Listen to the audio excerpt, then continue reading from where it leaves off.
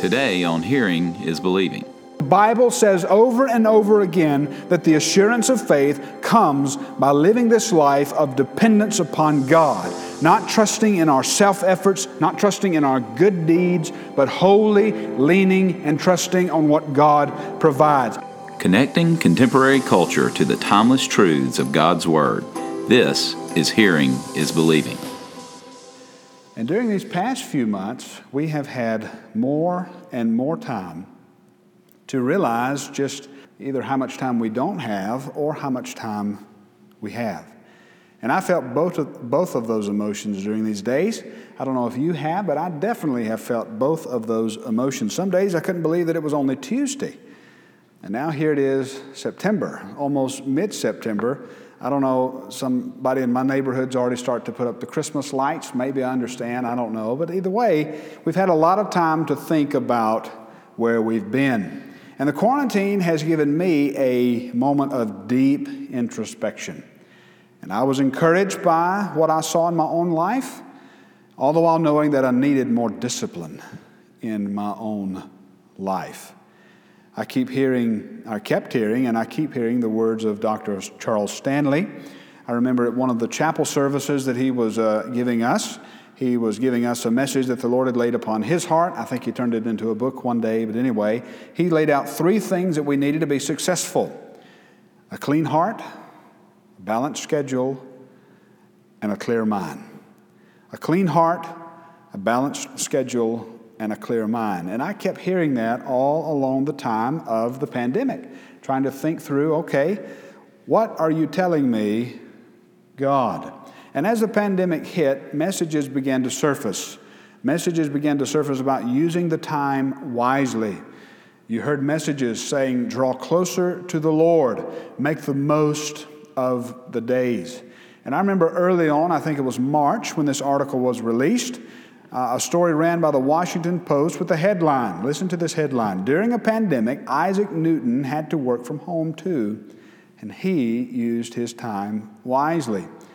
The article goes on to report that it was during the Great Plague of London of 1665. Newton was in his 20s, and he was a college student. During that pandemic, he developed all sorts of theories, including something that would later be called calculus, optics, and a little thing called the theory of gravity. And so Newton, the article says, he returned to Cambridge in 1667, and he had his theories in his hand. Within 6 months, he was made a fellow. 2 years later, he was made a professor. And that article hit right at the beginning of the quarantine, and so I just want to ask you this evening, what did you do during the pandemic? Well, not all of us can be Isaac Newton, of course, but all of us hopefully will have said that we desire to use our time wisely. And hopefully we'll go beyond saying we desire to use it wisely. Hopefully we'll say, you know what, I have been using my time wisely. I, for one, was so grateful for the time spent with Katie and the kids. Some talk about things going back to normal, but honestly, I'm not quite certain that I'm ready for things to go back to the fast-paced of normal that they were. So as we prepare to come out of a pandemic, and that's what we're all preparing for, we're all preparing to come out of a pandemic. There are several stories, and I'm sure you're aware of these, that have been circulating about the collapse of Christianity in America. Have you heard these stories? Just go to NPR and you can read a host of them if you'd like. But there's stories about the collapse of Christianity in America. My favorite NPR headline from May of 2020 was, "Things will never be the same, how the pandemic has changed worship." So church has been closed, and many in our society, they're wondering, what good is the church? As churches have been closed, the question that keeps lingering in our minds, at least in my mind, is anyone going to notice? Is anyone going to miss what once was? We can calculate over the years, and we can see, and you've heard these because we've talked about them here at this church, attendance numbers on churches all over America for the past 10 years have been in a decline. And the trends of church attendance, they tell a story of a culture wanting of the influence of a biblical worldview. And the pandemic has, in my opinion, seemingly added fuel to the fire of the secular forces that threaten the foundation of our society. Now, let me be very clear when I say that. By secular forces, what I mean is secular forces, I mean those forces that are contrary to the biblical worldview. Those forces that are contrary to a theistic worldview. And here's my conviction. I'm not too certain that we, and I'm talking in-house to us Christians, I'm not certain that we've done well in our gospel expression, listen carefully to this, to put forth a robust ecclesiology. Now, what on earth is ecclesiology? Well, ecclesiology, I'm going to have a little slide here for you, tells you how to say it. It doesn't help me much, but anyway, maybe it'll help you. Ecclesiology, what I mean by that is that word simply means the biblical teaching of the church. It's from the Greek ekklesia, which is where we get the word church. And so I'm not too sure that we, and I'm talking about in-house, have done well in our gospel expression to put forth a robust ecclesiology during these pandemic days. You say, what do you mean? Here's what I mean. Gathering together is essential to the church. Gathering together is extremely important. You cannot have a church unless the church is gathered. We were in a moment, and in some case we still are in a moment, of our gathering being providentially hindered. Virtual church came at a time of ecclesiastical crisis. And the ecclesiological crisis is linked, I believe, to a diminished view of Scripture. And let me understand what I mean by a diminished view of Scripture. By a diminished view, I'm not necessarily referring to saying that we believe in the Bible, but by actually believing Scripture. And what does it mean to actually believe Scripture? Believing Scripture means patterning our behavior, patterning our hopes, patterning our affections, patterning our churches after Scripture. And remember, the reason church is so important is because when we gather together, how we gather together, what we do when we gather together is an expression of what we understand the Bible to teach about church. So it's important, especially as the world looks on, especially as the outside society looks in on us.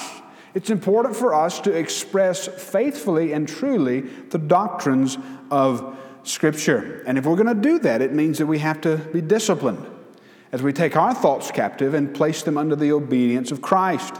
But doing so also means humility. There are, I'm going to say this, and I hope you'll agree with me without any hesitation, there are other faithful expressions of Christian churches besides Baptist. We are Baptists not because we believe that Methodists are not Christians. We just humbly believe that they get their ecclesiology wrong. And so that's why you have a big pretty building over here and a big pretty building down there and another one over here. We're united in Christ, but we express that differently.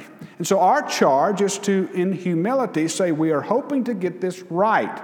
And the way that we hope to get this right is through Holy Scripture. And remember this. This is why it's so important for us to think about this. The hope that God has called us to is a hope that's not just for a moment, but for every moment. It's not just for every moment even, but it's for eternity. And so such a hope means that we have to take serious the call that God has placed towards us. And so this pandemic moment that we're in is a moment of clarification of gospel expression, not the collapse of Christianity. When we hear news over and over again that suggests things like Christianity is dying, I want to encourage you to remember where your hope lies. Christianity can never die because Jesus can never die. And this one who once died and rose again lives to cause men who were once born to be those who become the twice born. What does the Bible say? Christ is building His church, and the gates of hell will never prevail. In other words, we're not on the defensive, we're on the offensive, and have been so since Jesus filled us with the Holy Spirit and told us to go into all the world. And so the news that our culture is rapidly changing and becoming increasingly secular should cause us to engage with our society, not to recluse from the society, not to be reclusivistic and get inside our holy huddles, because God has entrusted us as lights in the world to shine the light of the world. And the longer the night, the more glorious the morning. And so what's going on in our society? Do we face major challenges? Of course we do. The challenges are there, but it's been there for every generation of the church. And it's going to be that way until Jesus comes back. And remember this. When the Lord called His disciples to go into Judea, Samaria, Jerusalem, Judea, Samaria, and to the remotest parts of the earth, remember this. In Palestine, when they received that call, there was 120 of them. And they were outnumbered 30,000 to 1. But they, with their determined faithfulness, spread the gospel across the world like wildfire. And you and I are able to stand here at this spot today with the fruit of them taking the gospel seriously. We're able to be here and pray in a chapel, in a sanctuary like this, because they took it seriously. There was a lot against the church, but there was everything for the church. And let me say this emphatically. Our days are filled with challenges, but our days are not filled with uncertainty. The days ahead are challenging, but they're not uncertain. We have faced, as Christians, we've faced pandemics before. We have faced lockdowns and fines, and we have faced secularism. But the gospel army keeps marching onward and upward because of who we confess and who is the wind beneath our wings.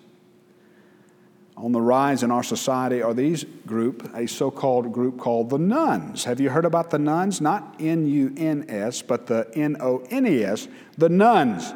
These are those who have no religious affiliation. They're called the Nones. They have no religious affiliation.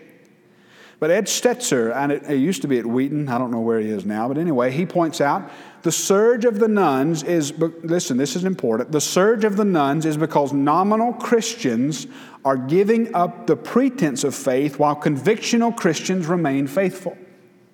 So in other words, why are these Nones rising? He says because finally, those that call themselves Christians who are just nominal about it, those who call themselves Christians but are not Christians, they're fading away. While those that are holding firm to biblical convictions are remaining the same. And so what we see collapsing all around us in our society, what we see collapsing all around us is what so easily crumbles. The false deities that we've erected, and we've called them Christian, but they're not Christian. Those flimsy cultural expressions that we've attached to true confession, those are the things that are crumbling. And as they crumble around us, we simply say, good riddance. Because now we have a fresh moment. As culture changes, cultural expressions are going to change. But listen, don't be afraid of that, because cultural expressions cannot overcome the gospel. The cultural expressions have changed from the first 1,000 years of the church to the second 1,000 years of the church, and they're going to change. But you know what remains the same? The gospel of Jesus Christ. It remains the same. new challenges. We face them headlong with the conviction that the gospel never changes, but our expression of that gospel changes, but the core of the gospel message never changes. And so this moment, I'm so excited about this moment because this moment is a fresh moment of clarification. There are those who were nominal and cultural Christians that filled our pews, and because of Corona, they will never be back. Not the way that they were at first, at least. But there's also a harvest of souls that have never seen Christianity. And our days could be the greatest opportunity of a generation to see a reaping of righteousness. Could it be, and I'm not a prophet or the son of a prophet, but could it be that God will cause the fires of the coronavirus to burn away the chaff of the church to give us a fresh opportunity for gospel clarity?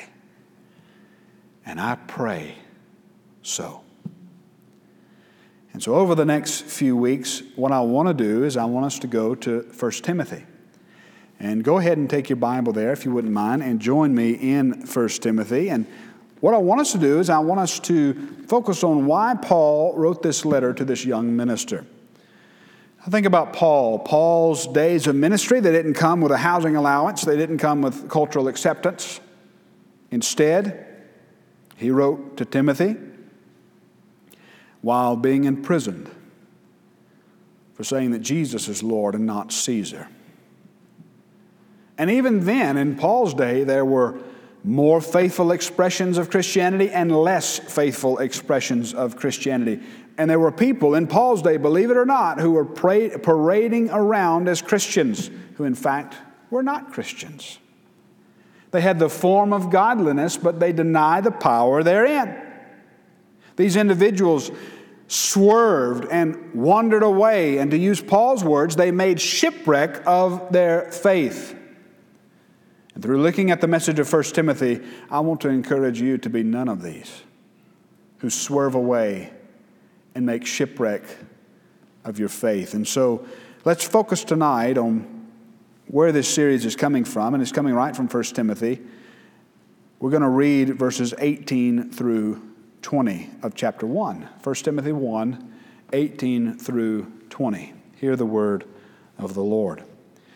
This charge I entrust to you, Timothy, my child, in accordance with the prophecies previously made about you, that by them you may wage the good warfare, holding faith and a good conscience. By rejecting this, some have made shipwreck of their faith, among whom are Hymenaeus and Alexander, whom I have handed over to Satan, that they may learn not to blaspheme. Would you join me in prayer? Lord, as this introductory sermon begins, as we look at this passage, we pray the Holy Spirit would guide our hearts safely and securely to the shores of your eternity. And our desire, even in this moment, is to guard ourselves as you guide us along, entrusting ourselves to the Spirit's power. In the name of the Son, to the glory of the Father, and all of God's people said, Amen. So I've entitled this sermon series, Safe to Shore. And what didn't make on the screen is the subtitle, 12 Principles to Keep Your Faith Off the Rocks. And I'm taking that right from Paul's letter to Timothy. And I'm going to take those 12 principles from just a rough outline of the points that Paul makes through the book of Timothy. And so a key question then, if you think about that title, Safe to Shore, 12 Principles to Keep Your Faith Off the Rocks, a key question becomes apparent. How can someone make shipwreck of their faith?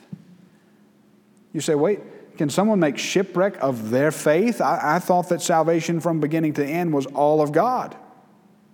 How can someone make shipwreck of their faith? Listen, Christian confession, remember this, don't ever forget this, it has eternal implications. Christian confession is not simply a way to life. Christian confession is a way of life. And so think about, how can someone make shipwreck of their faith? There's so many warning passages in Scripture. So many warning passages that encourage genuine confession. For example, Jesus one time, he gave a parable of the soils, where he warned against the seed falling on the rocky soil. Remember what he said? He said, "As for what was sown on rocky ground, this is the one who hears the word and immediately receives it with joy, yet has no root in himself. He endures for a while. When tribulation or persecution arises on account of the world, immediately he falls away." He falls away. And so Jesus' call in Matthew, and any call, is there for endurance. In other words, we're called in Scripture to make our calling and election sure. And in that same passage where Peter says, make your calling and election sure, he says, if you practice these qualities, you will never fall. Same word that he heard from Jesus about falling away. And so what are those qualities in 2 Peter that ensure that we're never going to fall away? If we had time, we'd look over there, but let me give you the short list. It's virtue, knowledge, self-control, steadfastness, godliness, brotherly affection, and love. And so Peter says, if you practice these qualities, you're never going to fall. And Hebrews even warns about the dangers of drifting. That language, again, it fits so nicely with that shipwreck that Paul uses. The author of Hebrews says that he warns us not to drift away from the truth. And so there's this pattern that's set in Scripture that directly confronts a casual Christianity. That was one of the first books that I ever got from Charles Stanley, by the way. I'll have to show it to you one day in my office. It's I think that he would like for it to disappear, but anyway, because of the picture on the front, it's 1970-something. He's in his suit. Anyway, it's called Confronting Casual Christianity. But the point of that is there's a pattern set in Scripture that confronts a casual version of Christianity. And some of you might say, well, golly, how can we ever be sure? If there's all these warnings about falling away, how can we ever be assured that we're in the faith?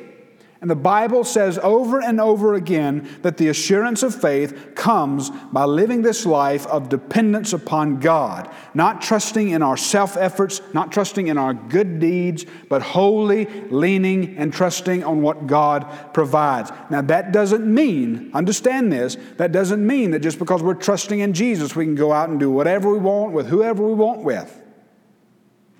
Trusting in Jesus means walking steadfastly with Him. Faith in God enables and empowers our obedient walking with Him. And if we're out of step with God, then we're not professing faith. And let me say this to you. You and I can know that we have eternal life. And if you just want to know how you can know, go to the first letter of John, where John says, I write these things to you so that you may know that you have everlasting life. But then you know what he does? He goes out and he spells out markers that you can know that you have eternal life. And what are those markers? Those markers relate with exactly how you think, how you act, how you live, how you walk. So this Christian confession is not just a way to life, it's a way of life. And all of those deeds performed in faith, they're evidences of a relationship with God. So Jesus then calls us to walk with Him. He calls us to take up our cross daily and follow Him. And the way that we express our eternal confession is moment by moment. Think about what a privilege that is. You express your eternal hope moment by moment, day by day. in each moment, you and I have this wonderful privilege of drawing close to God. And have you done that? Have I done that? During these days when we thought we had more time than we've ever had, but realized we probably didn't have as much time as we thought we had, have we done that during these pandemic days? Are we taking the time to enjoy the benefits, the inward assurance, the peace that passes all understanding, the power and authority that comes from living a life not ordered by fear or regret, anger or anxiety, but by faith in the risen, in the crucified, risen, and coming again Lord? Moment by moment, you get the privilege, I get the privilege in the power of the Spirit to draw close to God. Are we training our children? Are we training the next generation to hope in God and live for eternity because they look and they see us doing that? They see us hoping in God. They see us living for eternity, moment by moment. Or are we drifting away? Maybe it's a subtle drift. But a subtle drift over time will result in you realizing that you're nowhere where you thought you'd be, and you have no idea how to get back. Jesus loves us, and so He warns us. He says, "Come and follow me." As we begin this new series, I hope that we will take a fresh opportunity, this fresh opportunity that God has providentially provided by this moment in our history, this pandemic moment, to ensure that our hearts are seeking the Lord. And so there are just 3 truths that I want to point out from this text this evening. 3 truths, and they're all related to safeguarding your faith from shipwreck. All 3 of these points are related to safeguarding your faith from shipwreck. Number 1, set out with proper expectations. If you want to not shipwreck your faith, set out with the proper expectations first. The Christian life, look at what he says here in verse 18. The Christian life is compared to warfare. Do you see that? In 2 Timothy, Paul's going to use 2 more images. He's going to talk about not only warfare, but he's going to talk about a soldier and an athlete and a farmer. And all of those images have something in common: the soldier, the athlete, and the farmer. They all speak of a difficult, worrisome, but worth every minute task. Fighting takes courage and grit. Farming takes patience and determination. Competing takes discipline and tenacity. And all of these characteristics are part of what it means to follow Jesus. According to Open Doors, this is another headline: 11 Christians are killed every day for their decision to follow Jesus. 11 a day. We're not at war with the world. The world is at war with us. And that's an important perspective to remember, because so many of us are fighting fundamentalists. We're ready to go take the war to the enemy. But remember the way that Jesus took the war to the enemy. He gave His life and said, "Father, forgive them, for they know not what they do." Paul was quick to point out that we wrestle not against flesh and blood, but with principalities and powers. And remember, Paul's writing to Timothy from a cell. And there's one instance that we remember where Paul actually shut himself back into prison so that somebody else could be saved. He was not raging to avoid persecution, but he understood that persecution was simply par for the course. And after all, the paradigm for us is a Savior who was crucified. And the servant's not greater than his master. And crucifixion was the experience of Christ. But crucifixion was not the only experience of Jesus, was it? After the cross came the grave. After the grave came the resurrection. And what came after the resurrection? There came a crown. And we, as Christ's servants, are called to be like Him. And so this perspective helps us as we think about serving Jesus. Serving Jesus, what does it mean? It means digging in. It means setting yourself against the grain of popular opinion, of popular expression. And so our bearings are set with the right expectation. We're heading for glory. But before glory comes a cross. Number 2, cling to Christian confession. Cling to Christian confession. So look at this. Timothy, in verse 18, he's entrusted with a responsibility. What is the responsibility? Well, to find out, we have to see how Paul used that phrase in 1 Timothy chapter 1. Look at verse 3. Listen to what it says. As I urged you when I was going to Macedonia, remain at Ephesus so that you may charge certain persons not to teach any different doctrine, nor to devote themselves to myths and endless genealogies which promote speculations, rather than the stewardship from God, that is, by faith. The aim of our charge, same word that he used in verse 18, is love that issues from a pure heart, a good conscience, and a sincere faith. And then look at what he says in verse 6. Certain persons, by swerving from these, have wandered away into vain discussions, desiring to be teachers of the law without understanding either what they are saying or the things about which they make confident assertions. And so what's the entrustment that Paul has entrusted Timothy with? The entrustment is to keep true doctrine. And keeping true doctrine is not done in a library. It's done on a battlefield. The battlefield is in the hearts of the people that we encounter. And this is why 2 key phrases are mentioned in this passage at verse 19. Faith and a good conscience. Listen to what one commentator said, Towner. He says this: faith is that posture of trust in God that animates the individual's personal relationship with God. Faith is that posture of trust in God that animates the individual person's relationship with God. And then he goes on and he says this.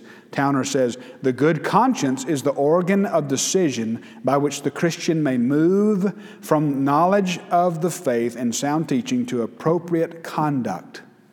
It is an ethical description of what the Spirit does within the believer to apprehend God's law. Faith and a good conscience. Notice the order. Faith comes first, and then comes the good conscience. The Spirit operates through faith to produce a good conscience. And so the result of rejecting faith and a good conscience, look at it. The result of rejecting faith and a good conscience is shipwreck. It's disaster. The conscience is the center of our emotions through which the Holy Spirit guides, assures, and convicts. And those who have rejected faith and a good conscience are those who have hardened their hearts from the Spirit's guidance. Number 3 this evening. If we're to ensure that our faith is to make it safe to shore, number 3, we're to keep company with like-minded people. Keep company with like-minded people. You see how countercultural that sounds? What good is a yes man? What good is someone who's going to tell you that you're thinking just like they are? Be different, be bold, be unique. Point number 3, if we're going to make it safe to shore, we have to keep company with like-minded people. That's what the Scripture says. People that hold firm to a solid confession, a confession that is like-minded, a common confession. And I want to connect 2 things for you, and you may not see them, but I want to let you see them, and you'll forever not see them. There's a connection between the phrase, the prophecies previously made about you, and I have handed them over to Satan that they may be told not to blaspheme. You say, what on earth is the connection between prophecies made about you, Timothy, and I've handed him over to Satan? What's the connection? Both of those connections, both relate to experiences in the church. That first phrase, the prophecies previously made about you, you know what that is? That refers to Timothy's experience at his ordination, when he was set apart for the gospel ministry. As people prophesied over him, they confirmed the call that God has in his life, and they sent him out. But then this next phrase, handed them over to Satan. Paul tells of the excommunication from the church of Hymenaeus and Alexander. But notice this connection. God uses Satan in their excommunication to bring them back to Him. You see that? He just like Job, he uses Satan to bring back his wayward children. So we have ordination in one passage, and then right underneath it we have church discipline. And what's both intended to accomplish? Both are intended to accomplish the progress of the gospel. So follow the progression. Shipwrecked faith means letting go of faith and a good conscience. It means blaspheming, leaving the fight of faith.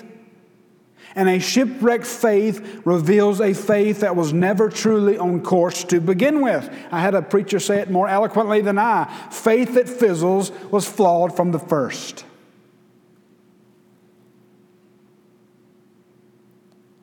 But God has put a safeguard to ensure the progress of the faith. And you know what the safeguard is?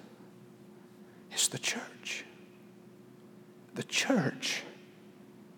This ragamuffin group of the ones that Paul said, just think about your own calling. You're not many noble. You're not many wise. You're not the smartest. You're not the brightest.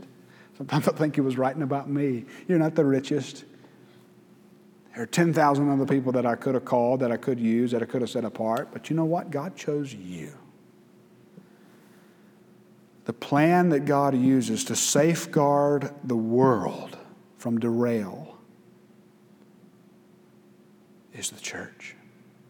We're salt, we're light in a dark and putrefying society.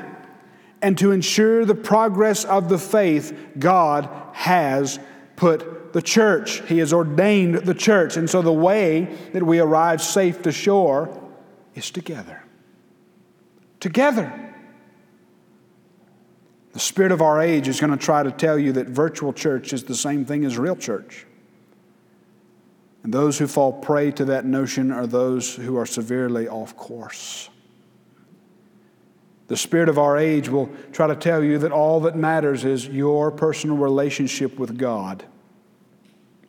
A personal relationship with God means that you will desire to build a community with other like-minded people who have their hopes, who have the same hopes set on something beyond themselves. We need each other if we're going to make it safe to shore. And it's my prayer. It's my prayer that this series demonstrates the need that we have for one another. The need that we have for the church, as well as a call to the church to be all that she can be, to be all that we can be, as we faithfully represent our Savior to the world. You're listening to Hearing is Believing. For more information or to contact us, please visit hearingisbelieving.org.